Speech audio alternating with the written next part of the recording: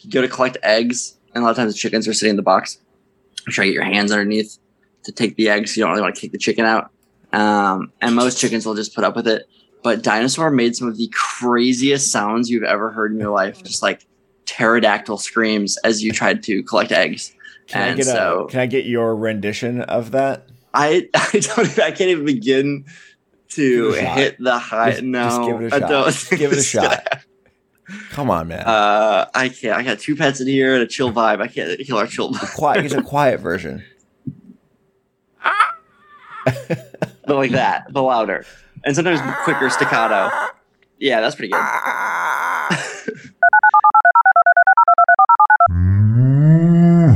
But you want to know the end of Dinosaur? What happened? Dinosaur. Put the chickens out on the pasture, some electric fence up. Most of them were staying in. Dinosaur got out one day. As dinosaurs are wont to do. If we learned anything from Jurassic Park. Yeah. And I thought, that's fine. Dinosaur gets back in every night on her own. So I went about my day. I went somewhere. Then later that night, I came home, drove out there with the cat, kind of at getting near dusk, and I noticed something kind of light in the field. I was like, oh no, I have a feeling. And turned towards it, and it was Dinosaur, brutalized and dead, covered or like surrounded by a huge poof of feathers everywhere. So I'm not sure what killed Dinosaur, but hawk probably, or yeah, I thought, I mean, it definitely was like we had some other ones die from like, who knows what kind of things took them out. This was obviously very much something struck. I think it was a hawk because the next day there was the hawk just watching the chickens. So that happened like maybe like 3 days before I left. So I felt kind of bad about that. But my parting thing was one less chicken. But yeah. All right. Well, I think we've started. We've kind of like eased our way into this. No song, no dance, like real no dance, no song, no hard transition. We just started talking, and we had some blue talk at first that won't be in the podcast, and then we started talking about chickens. Mm-hmm. I think that's a natural transition between the two. Oh, welcome everyone. This is Fields of Work. Two brothers just talking about chickens mostly.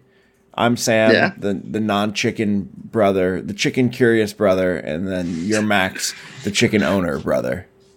Yeah, chicken expert. Not anymore. Chicken expert. That's true. Currently own 0 chickens. Yeah. But looking to get back into chicken ownership, someday. Looking to get back into the chicken game. Yeah. Max, so let's check in.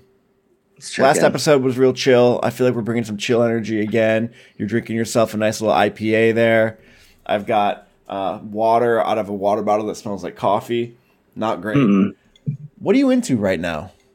Bring me into your world. What are you into, man? What am I into? I mean, my brain just goes to shows mostly, like things. All right, what shows are you into?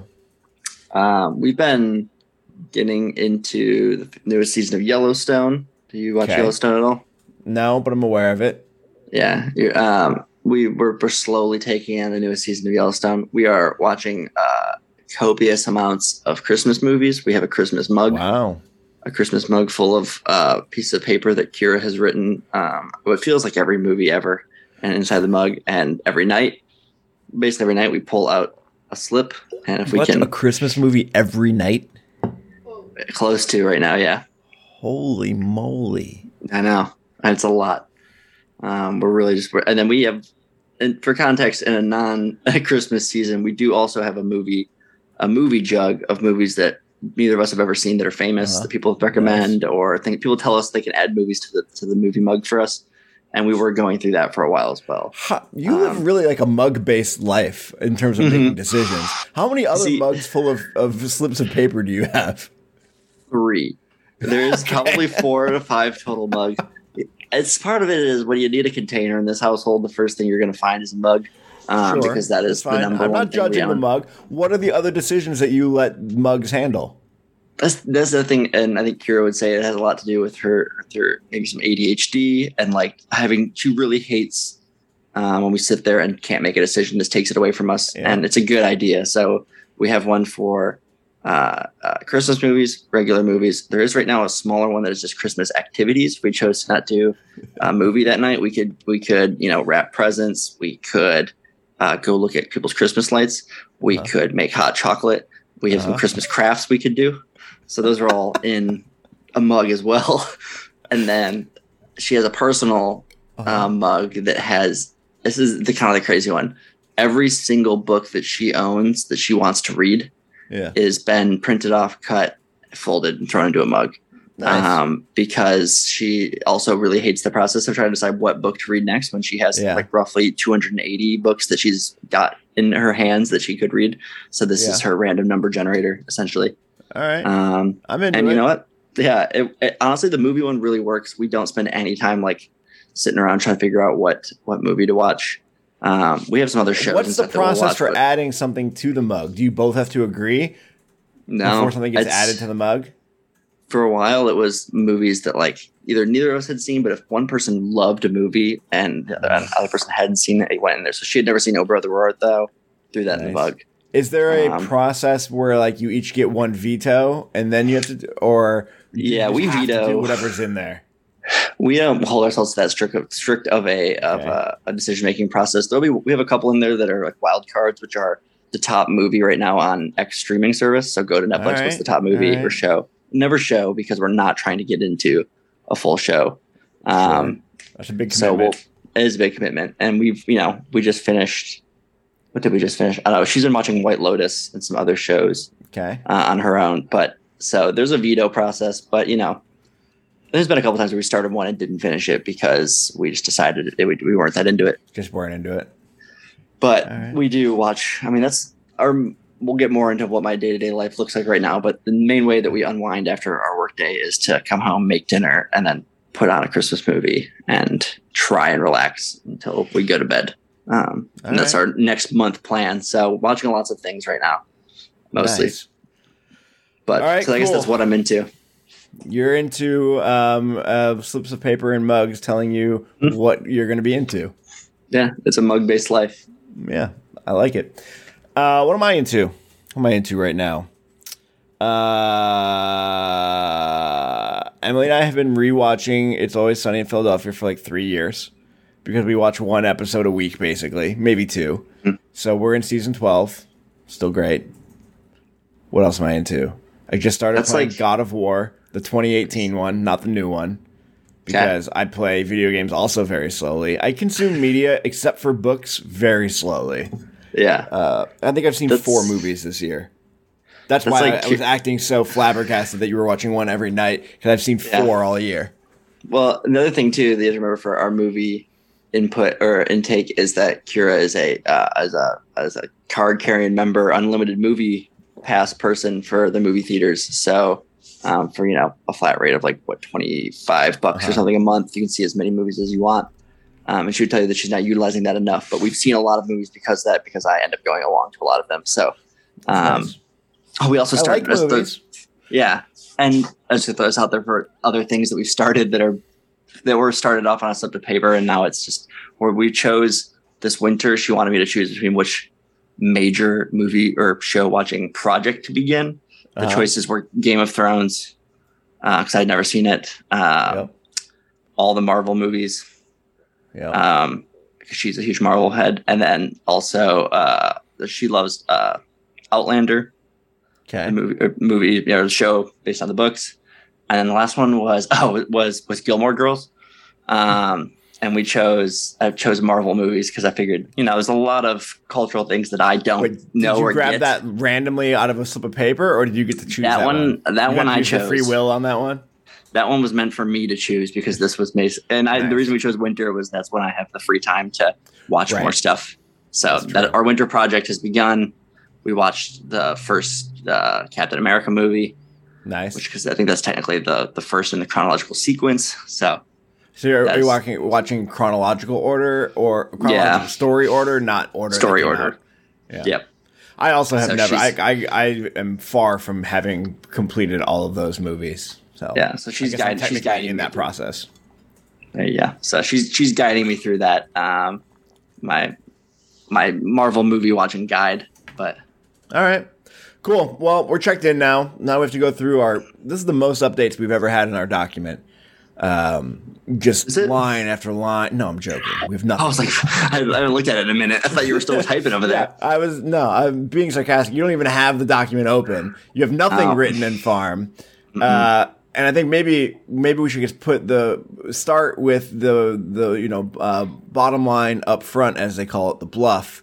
Last episode of the season, are we thinking? Yeah, probably, because I think my life for the next month and a half will be pretty boring vis-a-vis podcast fodder.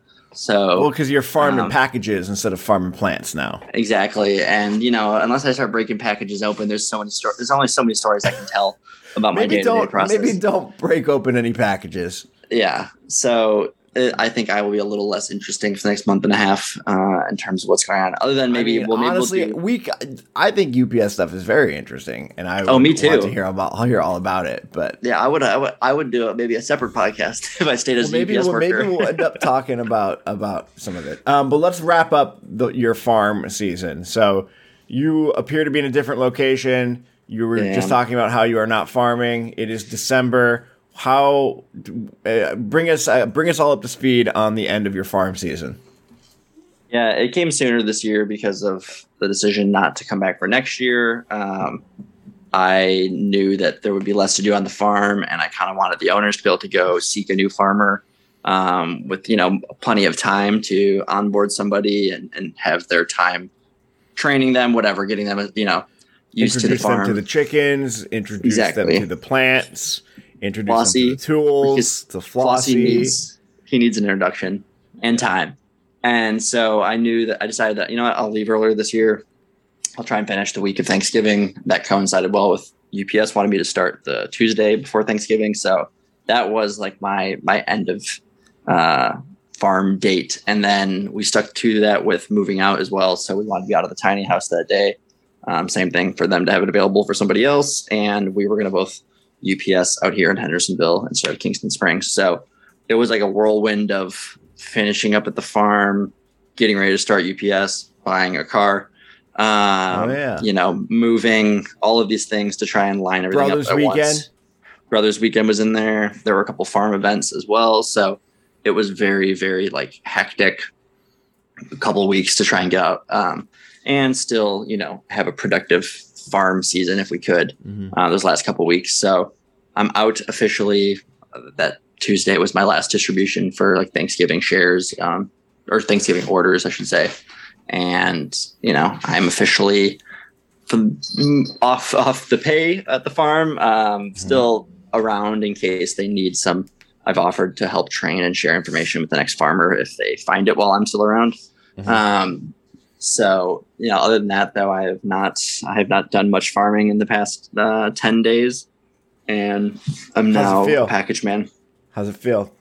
It feels a little weird to not be in the routine of waking up and letting out the chickens and, having land to walk around on. Cat, Are you serious right now? Crunching leaves back here. And it sounds like you still have animals, though. Yeah, no, we still got animals too. And they make podcasting great. But so it does. I do miss some of the stuff that came with it, but that was always my favorite part. We used to always talk about that. That's why I liked farming up north, was that the farm season ended. You got a respite, and I feel like I didn't get that in Tennessee. So at the same time, I am very much enjoying being able to sit and watch Christmas movies and wake up a little bit later and not do as much as I was doing before. So is your UPS day shifted later, or is it morning? Yeah. And so in the world of UPS, we had to wait for a truck to bring us our stuff.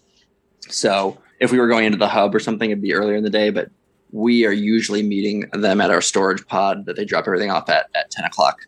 Okay. So we're running like a 10 to 6 kind of day on like a long day. So, that change has been nice. I definitely, can still tell that I like farming and want to go back to it. It's not like, it came to an end and I'm like, woo, I'm good for a long time. Right.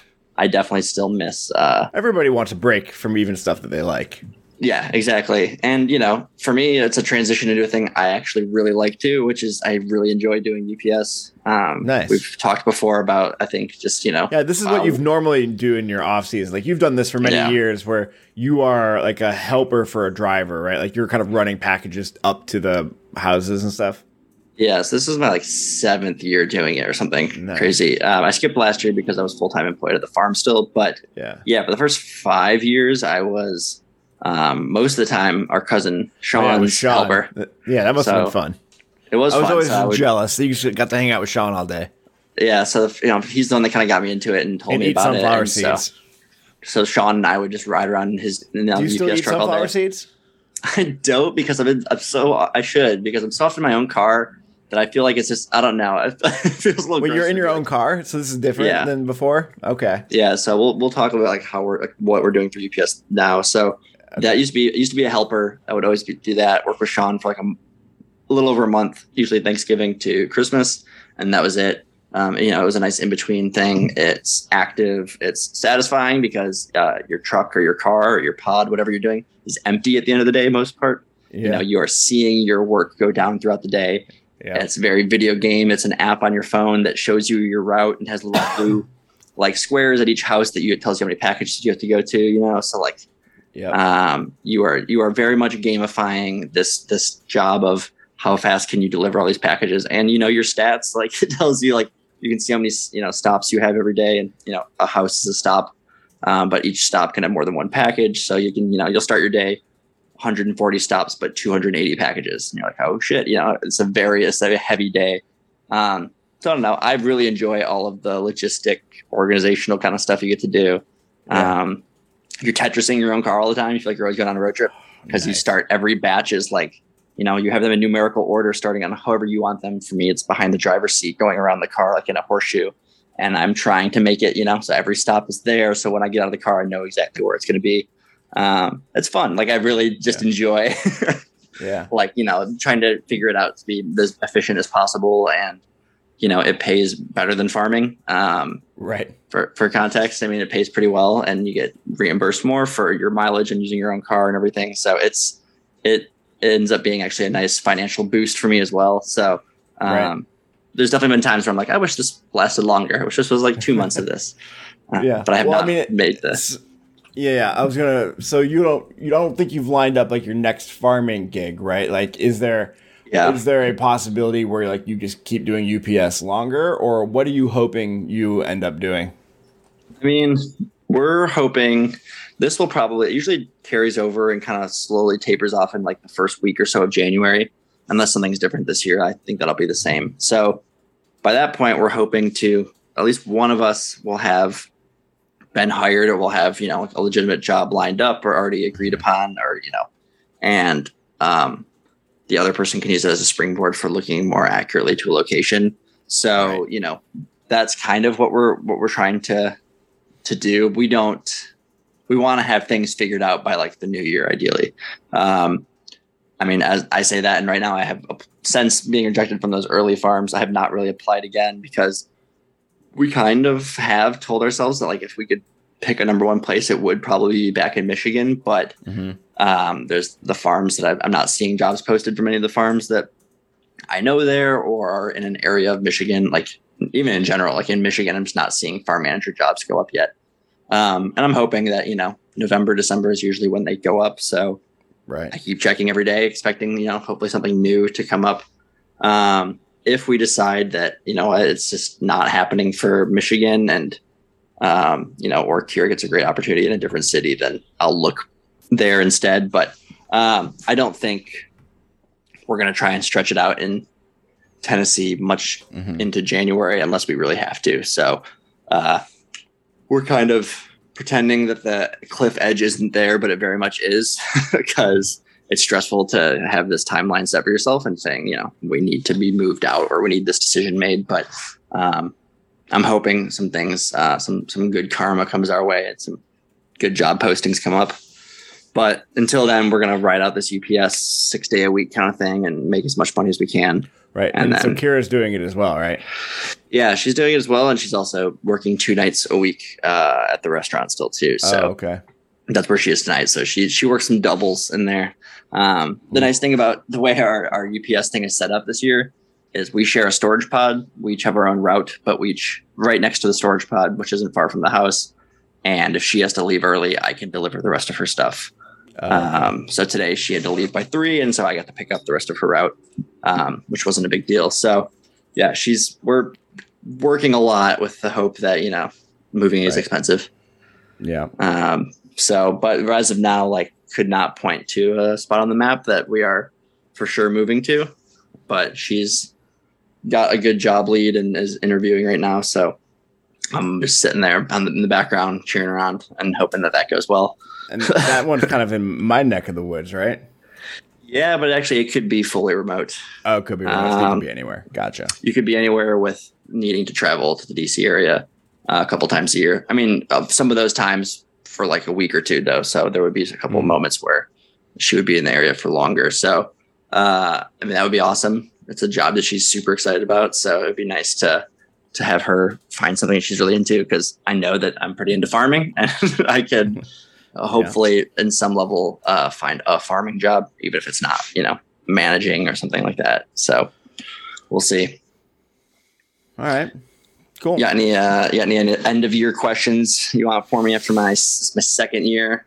Yeah. Managing? So second year at this place in Tennessee. How many years though? How many seasons have you farmed now at this point? I think this was my 7th season. So August of 2015 was when I got into farming. Okay. My first farm job, I started like late in the season. So that one was a half season, but then 2016, 17, 18, 19, 20, 20. Yeah. So seven farm seasons. Okay. Put yourself mentally back in your first, maybe your second farm season. What would that version of you be surprised about regarding farming that you've like learned this year or other years as you've gotten deeper into it? Naive you versus, grizzled veteran you. I mean, I think a couple things. One, just visually looking at the scale that I'm farming now and have been managing the past 2 years and been farming on the last 4 years is a lot smaller than what I started on. The first farm was 15 acres, tractor based, but still organic. I didn't really know what market gardening was. It had not caught on as much as a full scale farming style yet. And so I think that would just, I would be a little surprised probably to see myself on such a small farm and, naively probably thinking like, how is that enough for a person to do? You must just be lounging around all day. It must take you like a couple hours a day. You got your farm, and then the rest of the day you're just like a man of leisure. Yeah, and I think that been your reality. Yeah, yep, exactly. And I think there's probably people out there that when I tell them what scale I've been farming the past 2 years, they probably think like that a little bit of that, like 3/4 of an acre, is pretty small. It's barely a farm. That's more of a backyard. And I think I probably would have thought the same way. So that's definitely a change that I wouldn't have probably anticipated at all. The other thing would just be that and this is probably true for any job or career, the more time you spend in it, but just realizing it's a much bigger world than I thought of people doing this, it felt, and I think more and more people are switching to farming at just smaller scale in general, organic, local farms, but it definitely felt like a little niche and kind of weird in Ann Arbor. And it felt like we were kind of just doing this little thing. But the more time I've spent hunting for jobs and farming in different states, it's they're around and there's a ton of them. And I think I was kind of unaware that, too, when I started that this could be an actual career. When I first took the job, it was a seasonal job meant to kind of fill my time, not too different from UPS. I dropped out of college or decided I wasn't going back and needed to do something. And that's why I chose farming, because it was there and it was active and it was outside. And, I think it was probably year 3 of farming that I saw that the farming couple I was doing it for, were making their living doing it. It was one of those things that did not seem realistic when I began. And, I think still is, it seems at times a little lofty, but it's definitely the thing I'm striving for, which is to be, a full-time self-employed farmer running my own farm. So I think it's encouraging to see other young farmers who have done it, or people who are my age who have now started their own farms, people I know that have started their own farms. So yeah. What's it like? What? Wow. Whoa. I have a sneezing demon in my room here, apparently. Bless you. Does she know she has to go to the sneeze chamber? What is she doing? You can't just sneeze. Exactly. What and maybe this is a really stupid question, but what does it take to do that? Like finding some land, either having a bunch of money to buy that land, or I would imagine, mortgage with a bank and then make enough money off of what you've planted there to just live your life. I mean, that I guess described a farm. Yeah, yeah. I mean, the hardest part, and it's why smaller farms continue to be a thing, is that the price of land is continuing to go up, especially if you're choosing a location where you maybe think there needs to be people that want to buy local produce. That is a Venn diagram of where, you need to be close to a city. You can't be too rural because a lot of those people grow their own vegetables already, or are not going to want to really fork. Can't have your land full of rocks. Yeah. And so that would be, part of it is it's so expensive. So you could figure out a lease agreement. You could try and find someone that'll lease you part of their land, let you use some of their land, but you invest so much when you start a farm in the soil, and year after year, if you are just especially if you're no-till, the idea is that you are rebuilding and regenerating the soil. So it's getting better over time, basically. It's getting better over time, and it sucks if you're in a 10-year lease and that person sells the land away or does something, or you can't pick up that soil that you built to be beautiful and move it with you. You have to hope to buy it from them, and maybe that did buy you enough time to make the money or save money to do that. But I think if I was going to do that, that would be a temporary thing to kind of get my foot in the door, and maybe have 2 or 3 seasons of growing produce on someone else's land and saving up the money to then turn around and buy my own piece of land to do that on. So that'll always be the biggest barrier. And, I don't make a ton of money as is right now. So putting money away to make the future purchase of land, equipment, seeds, and everything you need, is there a number that you have in your mind that it would take to even make it close to reality?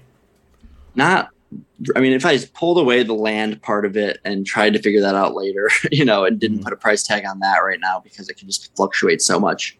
I think there's a range of I could probably ask some other farmers of mine to be like, what did you spend when you started? But, it could probably be really low. You could get that, some friends to help you turn the soil and pick a 1/4 acre, and that's how you begin.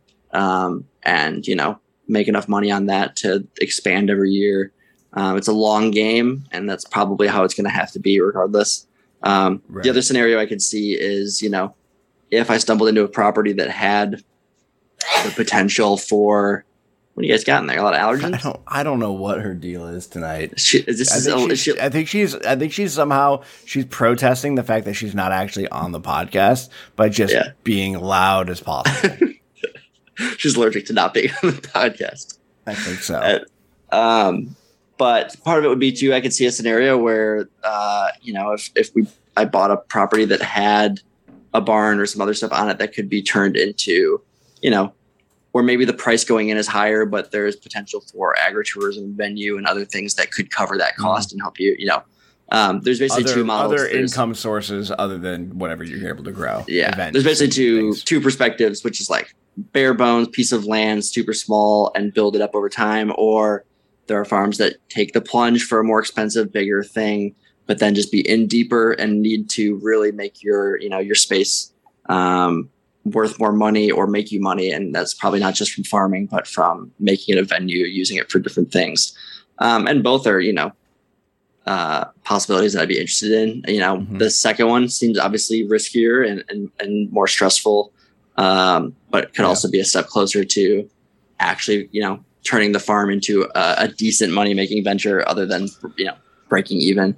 So I think for now, my current plan is to 1 or 2 more seasons somewhere where I could make good money, hopefully, and save some money, and then feel like I'm ready to make the really, really distressful decision of where do I want to be. Right. Again, it's not fun to move your farm around regardless of what you're moving. It's never an ideal situation. So usually when you pick your farmland, you're kind of like picking long-term. And if we've watched my farming career, nothing has been long-term.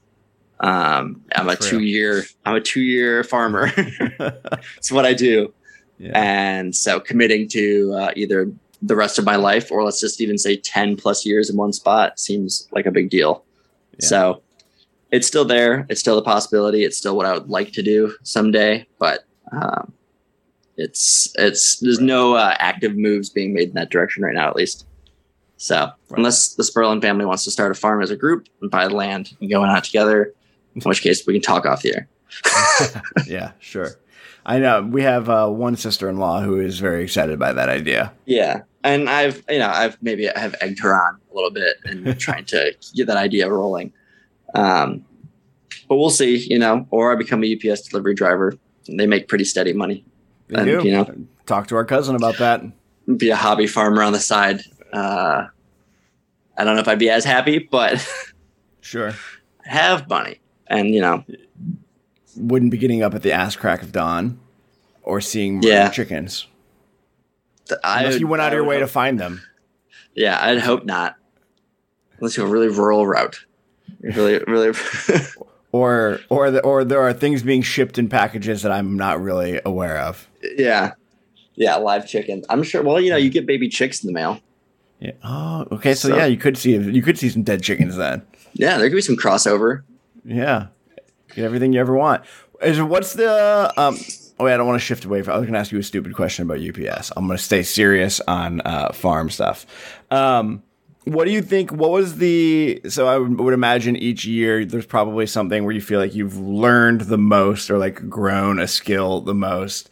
What is that for this year? Like, what was the thing that actually we can not say this year, but this experience, the last 2 years, what do you think you have grown the most in your ability to do based on this experience?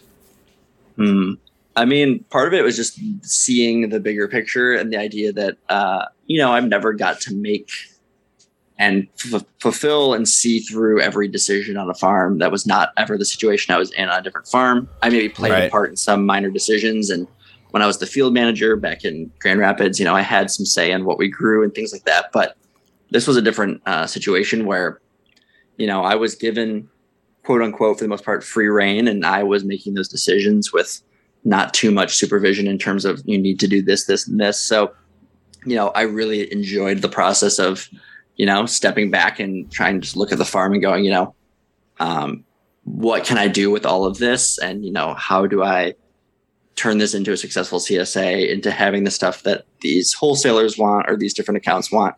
I think just being able to think in that way and just put to use kind of the past 5 seasons of farming into like a very tactical, farm plan it's just a satisfying thing. And really what I was looking for and why I wanted to manage, because I had spent enough time finally, seeing other people make those choices that I felt I was ready to do it. So, that has definitely been a thing that this 2-year process has really helped with. And the other thing I think is just, I talk all the time and every job would tell you, and I'm sure it's pretty prevalent in farming, which is you just need to be very, very adaptable. And how do you handle things that are very out of your control, which is half of farming, weather, pests, etc. Yeah. Market demands and just crazy things that are entirely out of your control. And then things that are in your control that you mess up, which is fine. I've had plenty of those too. But learning so do you think you've gotten better at kind of handling that ambiguity and being able to respond and be adaptive? Yeah. And I think the reason this was such a good opportunity for that was the stakes were always low. And I think that is good for learning how to be versatile. Totally. And, like if it isn't make or break for somebody and it isn't, someone's life on the line in terms of their money and their property, I can make a mistake and feel like, what, I learned from that. I'm disappointed it happened. I'm frustrated that it happened, but I can move forward and, not have to dwell on it too much. And being in this farm, I think was perfect for that because I made those mistakes and I feel like I learned from them without the day-to-day waking up and like really being anxious or stressed about it. Is there one mistake that you feel like you had that you learned the most from? Like that was like the hardest mistake, and now that you've made it, you're like probably never going to make it again. There wasn't many like straightforward boneheaded like mistakes. Like I've seen and heard stories from other farms, like people mowing a crop that was very much still producing, like, like someone mowing down an entire field of broccoli that was like maybe a week from actually producing the broccoli, which if you've ever grown broccoli, it's a long process to get the broccoli crown. And this person just misunderstood, went out and mowed it down. And which I think is funny and disappointing. And it was a nonprofit farm. I don't think it was like the end of the world, but I didn't have no profits with moves like that. I definitely didn't have any of those like very one-to-one, like you did this just happened. But right. There were plenty of things where like the writing was on the wall, it was like, hey, that crop is having an issue of some sort and you can either address it right now and do something about it and probably save it, or you can wait too long and then a decision's taken out of your hand and then you lose it. And I think that happened to me. And there's a couple different things that happened there. One, it is me just making a boneheaded mistake and just saying, you know what, I don't have the time for it today, whatever, like I'll get to it, and then not getting to it. Or, at other times it was, I didn't have the labor. Like I couldn't spend a day rescuing this crop because this thing was happening and I chose to do something else instead. And then I paid the consequence when that entire field went.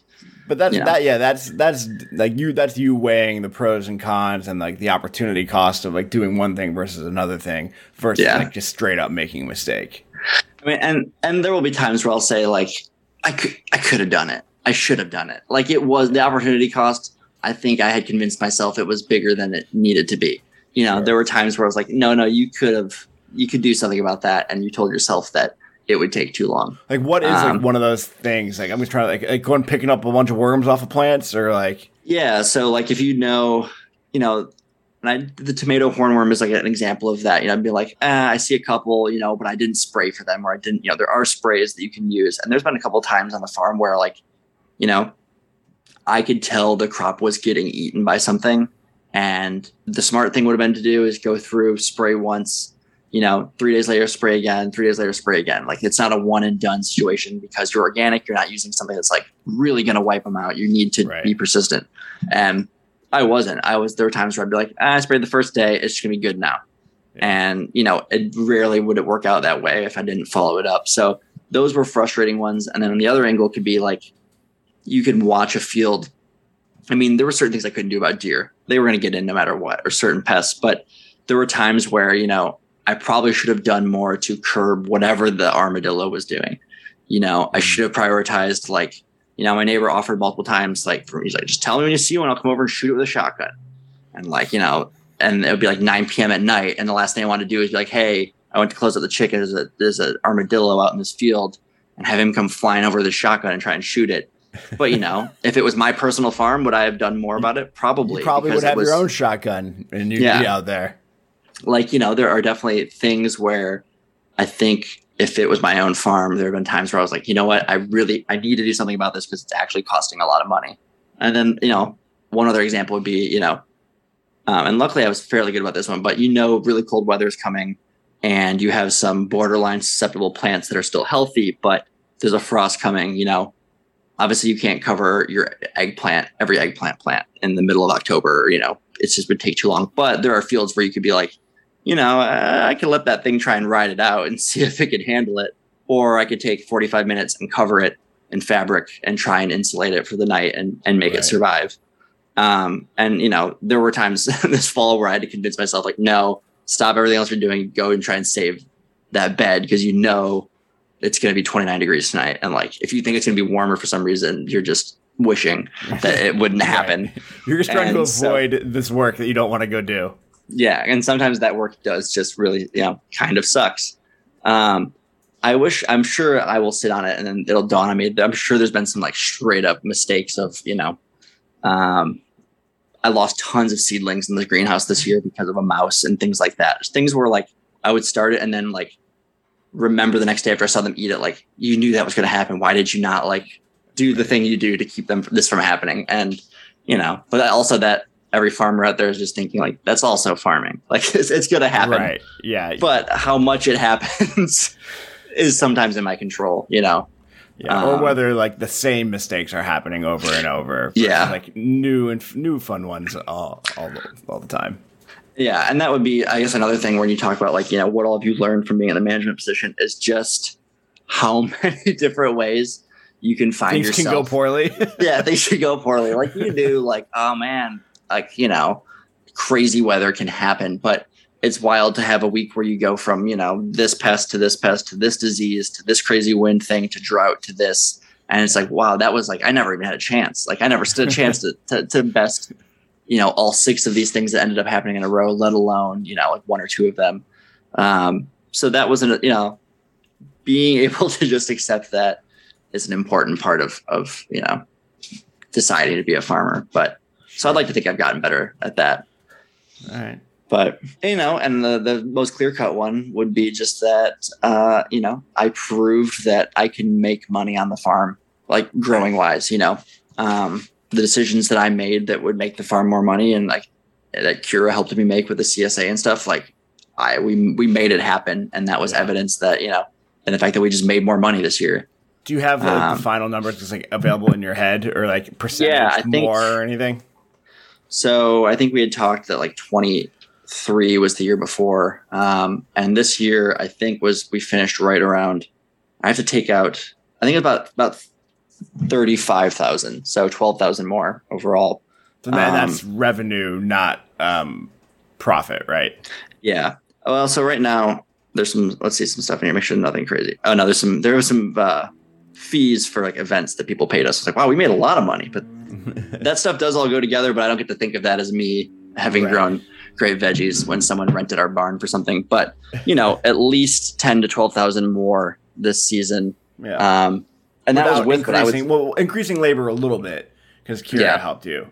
But she ended up spending a majority of her time on venue stuff. And I would actually say too, if we looked back on it and I had to rate the years, a worse growing year for sure for me too. Oh, right. Yeah. Worse growing year, but because you just made better decisions, were more efficient. That type of stuff, you actually made more money.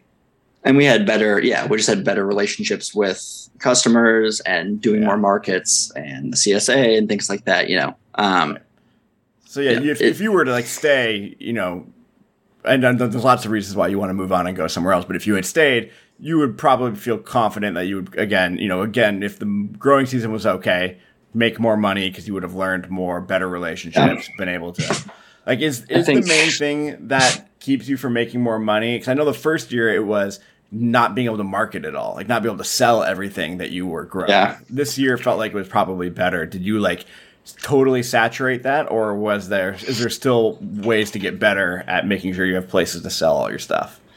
There's definitely better, we definitely could have pushed harder into other restaurants and other venues for selling our stuff. But I think the biggest difference would have just been really choosing crops wisely, we talked about the lack of sweet potatoes this year, but, maybe give up on even growing that. Like, do you need to be growing them? It sounds like you just need more greens. Yeah, it really is what it is. And that's what people want. And, had we kept both of our nonprofit or both of our wholesale accounts going at the same time, and they both were really in demand of greens, I think we could have really boosted those numbers. So I think if I was there next year, I would push to have a larger CSA, just even by just 5 more members, and then really try and fine tune what I'm growing and, use that to catapult into having one more employee for more time. Because there were definitely things that, an entire 3 days a week spent harvesting, you're not going to be replenishing what you need to do by planting more, starting more, weeding, keeping stuff going. A lot of those decisions were made throughout the season of days where I'd be like, well, another day I'm not weeding that field. And, every day you're just moving a bunch of tiny little things around on like meters. And, that meter is getting closer to that field is lost to weeds, or that crop is no longer worth spending time trying to harvest because it's going to be such a pain picking out all of the stuff that's in it, or, you know, all these little things like that just shift. It's not always weeding, you know, there's times when you need to turn a bed over, but you don't have the time to mow and tarp it. And so it just continues to sit there and get out of control. And now it takes longer to break down because every plant has turned woodier and just things like that, where, you know, it is 100% those video games where like you are just trying to manage time management games, where you're trying to be like, who are you spending attention on and where are you spending your attention? I hated the Mario levels where the screen was like automatically moving from left to right and it was like pushing you along and you had to move quickly. I didn't like that pressure. I think maybe I'd be a bad farmer. I mean, you know, it might take a little like getting used to, as much as it does feel like that is moving along. To me, it feels like a more extreme game of like, you know, when you play like a Sim City and things like that, you know, like things that have where you need to be spending, you know, a roller coaster tycoon game where you don't realize that the throw up is getting out of control in the half of your place because your sidewalks are too tiny. You can't even see the puke on the ground. You know, if I had to compare it to something, you're over here fixing this broken roller coaster where there are fatalities happening. In the meantime, every bench is broken in half because your place is full of vandals. You know, it feels a bit like that at times. Well, the nice thing with Roller Coaster Tycoon is you can always just keep a janitor. You just pluck a janitor out of the crowd and drag him wherever you want him. That's what That's why you need an employee. If you had an employee, you could do that. Employee and one really strong drone, I could really do that. Just sitting at the porch of the tiny house and moving my one. Come here. Stand right there. I'm picking you up. I'm taking you to field 6. You can just tell me to walk over there. I'll go. No, you're my game. So, you know, I think, I don't know, all of that stuff, but it's the expected thing, which is to say more time managing a farm made me better at managing a farm. And, you know, well, so that's funny how that works. Getting experience doing a thing makes you better at doing the thing. Yeah. Getting reps, as they say. Yeah. We should make a shirt that says that on that. Yeah. I mean, we talk about getting reps all the time at the Ready. Like, it's the only way to get good at the stuff that we do as like for new people who join us. Like, all these like various sorts of sessions and things that we teach clients, like you can learn how to do them and you can practice them in the friendly confines of like a role play with colleagues. But the only way you actually get good at it is by doing it in real time with real clients and handling real situations that come up from them. I mean, it's why when people ask like her, you know, I'm seeing people apply for farm jobs. That one specifically, I was kind of looking at, I didn't get to see many of the applications, but some of the ones that were coming in, I'm just a little apprehensive when someone's experience is mostly just that they finished ag school and are ready and want to manage the farm. I'm not saying they maybe would, of course they'd be able to figure it out. They're probably very smart people, but there's so much of that stuff that is just, you know, being a farmhand is not fun, ideally, when it comes to like paying the bills. I'm glad I got mine out of the way when I was 18 years old and spent, you know, 18 to 22 making $9.25 an hour, or living on a farm in a trailer and all these different things I did, you know, but that was 100% where I learned a lot of what I just implement day to day now. And, you know, you don't have to think about it now. Like, you know how to do these things. You know what good looks like for how to plant a tomato. Or that was a bad example because you get what I mean. Yeah. I mean, there's just so many, again, I just imagine, you know, if you'd only ever read about like what's the proper, you know, what's a good way to be efficiently harvesting head lettuce, washing it and packing it, you know, you can watch a video and read it and then go do it and like, you know, discover that it's taking you forever. You don't know actually what you're supposed to be doing, or, you know, and that's a very like clear cut, you know, boring example. But I think, you know, farming is 100% one of those things where, you know, getting the reps is the main way that you shift your weight. It's why no farm really cares that much about your education level of, you know, did you go to school for ag, or is it, you know, have you been farming for long enough where you keep coming back to it? And that's a good sign versus, you know, I finished a 4-year program in it. So, and that's what I keep telling myself, at least as I apply to these jobs. I mean, that has to be true. Yeah. So, and there's exceptions, you know, if you're doing a lot of education work and things like that, where you're a little less hands-on, a little more actual information based and sharing like that, then I could see a farm requiring a bit more. But, you know, once you're out there in the dirt, doesn't matter where you went to school. You're still, you know. You felt really close to a t-shirt slogan there too. Yeah. Once you're out in the dirt, nobody cares about your diploma. Yeah, I feel like we need like a rhyme. Oh, okay. Bert, hurt. Yeah. Zert. As soon as you're out, yeah, we'll figure it out. We won't. We won't at all. All right. I don't know. Any closing thoughts on your Tennessee farming experience? Are you glad that you got Tennessee? I'll stop asking follow-ups and let you just answer that first thing. Closing thoughts on your Tennessee farming experience. I mean, it was, you know, all in all, regardless of deciding not to stay after 2 years, a very, very positive experience because of the opportunity it gave me. You grew yourself a girlfriend. I grew. I did. She would love that you said that. I grew myself a girlfriend here in Tennessee. But, you know, I think the farm was tailor-made for someone in my position, which was to say someone who was ready to manage without everything else, who was ready to learn in low-stakes situation and, you know, could use it as an educational opportunity. Whether or not that's how the owners wanted it to be used is how it was best served for me, you know, and it's tough. You can want one thing for your farm. Surprising to them. I mean, yeah. And I think that's the scenario of the farm, and that's what it was great for. So I'm glad that, you know, I came down here and took the job, and, you know, it's always fun to live somewhere new. I really enjoy any chance to, you know, see a different place and farm somewhere new. It's why I struggle to settle down in one place for farming, because I've enjoyed every time I move to somewhere new to see, you know, what the farming culture is like and what it's like to grow there. And, you know, I'll say this, it was hot as hell, and it was humid, and it was brutal. You know, I think it was incredibly taxing at times, more than other places that I farmed. And things about it made it incredibly frustrating when it comes to, like, you know, just the weird diseases and things that I had to deal with. You know, that came with the territory, and, you know, farming somewhere where a tornado is a reality, and all of these things that maybe I would have never considered or always thought, like, yeah, but how much could that really affect me? Like, you know, it's fine. I can handle it. You know, I did handle it, but it took its toll. You know, between physical exhaustion and mental exhaustion, I think I learned a lot about, you know, the human limit. Especially farming as one person on, you know, a certain scale. But that was my goal going in too, was like, I really wanted to know, you know, if I wanted to start something by myself, what am I capable of?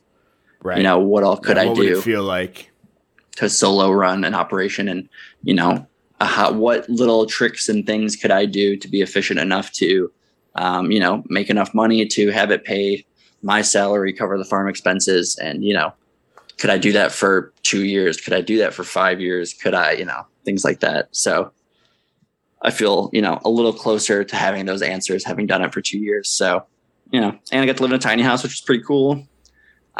For those that saw the property, got to see how gorgeous of a place I got to live, which was amazing. You know, the not counting snakes, the fact that I got to have like a, you know, really nice creek that ran past the tiny house and had this whole property that I got to enjoy, and pretty, you know, a pretty awesome small town that I spent a lot of time in, you know. It was a pretty great opportunity. So, you know, I'm very much appreciative of what the last 2 years were. But I'm excited for whatever I get to do next with all of that new knowledge. So cool.